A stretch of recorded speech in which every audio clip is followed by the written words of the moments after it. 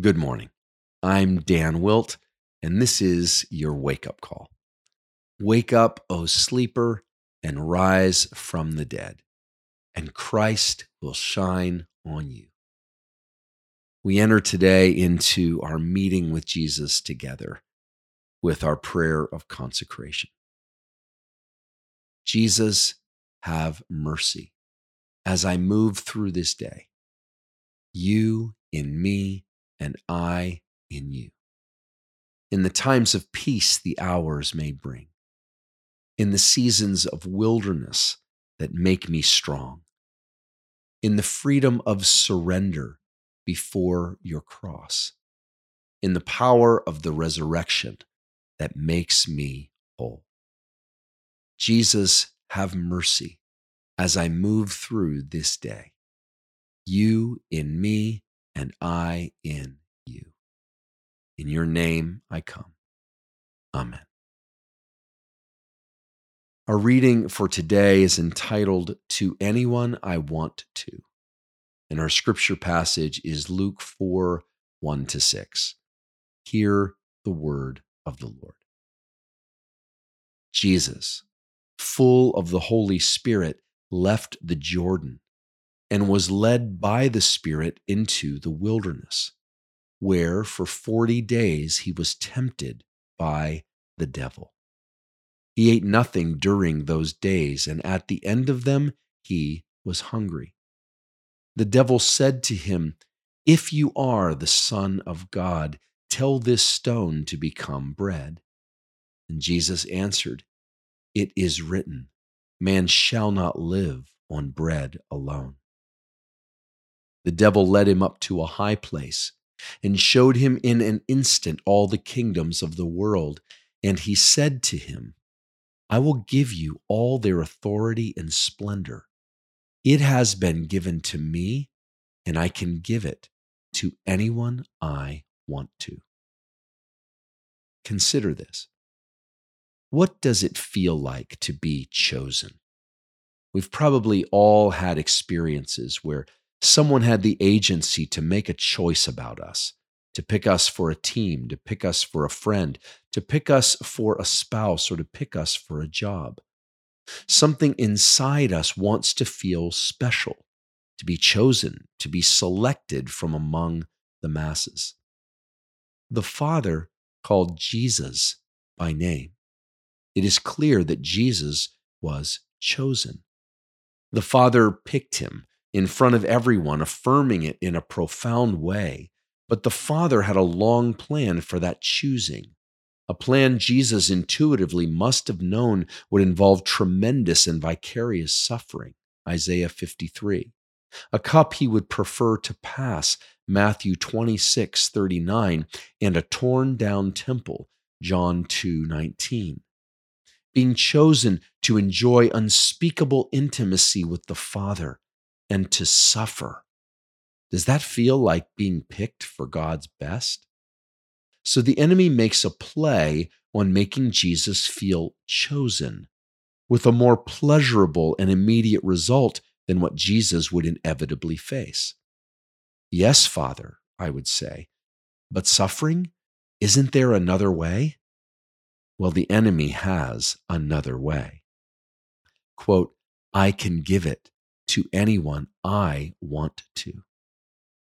If Jesus had wavered even for a moment as the Son of Man, offered kingdoms and selected as the one chosen by the evil one, who apparently had power to make the offer, you and I would be lost, far from God and without hope. Ephesians 2:12.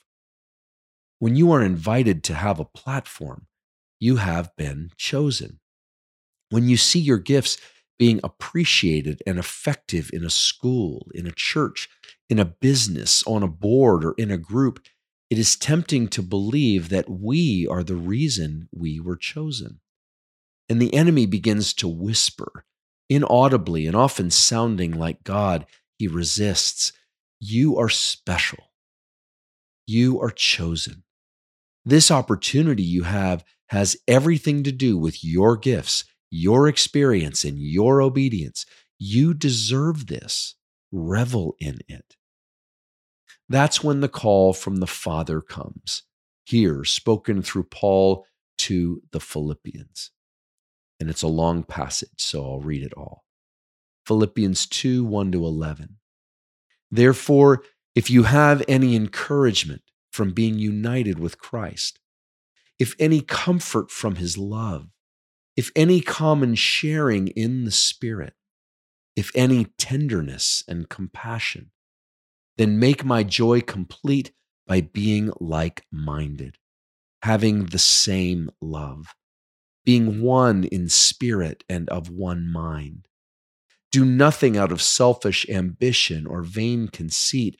Rather, in humility, value others above yourselves, not looking to your own interests, but each of you to the interests of the others.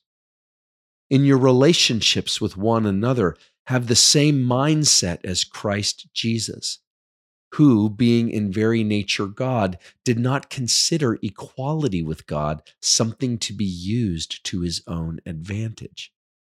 Rather, he made himself nothing by taking the very nature of a servant, being made in human likeness, and being found in appearance as a man, he humbled himself by becoming obedient to death, even death on a cross. Therefore, God exalted him to the highest place and gave him the name that is above every name, that at the name of Jesus every knee should bow, in heaven and on earth and under the earth, and every tongue acknowledge that Jesus Christ is Lord, to the glory of God the Father. Again, that was Philippians 2, 1-11. The Father has chosen you and named you. No matter the successes you must bear, no matter the suffering you must bear, you have been selected by your heavenly Father with love to come into the fullness of the character of Christ. It will cost you. Do not look back. The enemy will make you easier offers in the quiet of your heart. Resist them. The end we look toward, brother, sister, is the salvation of our souls. 1 Peter 1, 6-9 says, in all this you greatly rejoice, though now for a little while you may have had to suffer grief in all kinds of trials. These have come so that the proven genuineness of your faith, of greater worth than gold, which perishes even though refined by fire, may result in praise, glory, and honor when Jesus Christ is revealed. Though you have not seen him, you love him. And even though you do not see him now, you believe in him and are filled with an inexpressible and glorious joy, for you are receiving the end result of your faith, the salvation of your souls. I am moved to pray a prayer like this after reading these words of life. I am chosen, along with followers of your way. It is enough for me to serve alongside you to the point of life or to the point of death. The prayer. Lord of the wild, we have been chosen to be a precious child of the Father, a chosen ambassador of your presence, 1 Peter 2:9, in the world. We choose to rest in this choosing, no matter what flattery may come our way. We resist the pull of believing the lie that our own specialness has made a way for us. We choose to serve and to walk away from self-sufficiency. In Jesus' name, amen. The questions. Are there any areas of influence or ministry you have been given that you feel entitled to or entitled from the fruits of your work? How could you return to the servant-hearted, open-handed leadership posture of Jesus as you move forward. For The Awakening, I'm Dan Will. We hope that today's entry challenged and encouraged you. And thanks for listening to The Wake Up Call, powered by Seedbed. Be sure to share this with a friend, leave us a rating, and subscribe wherever you prefer to listen to podcasts.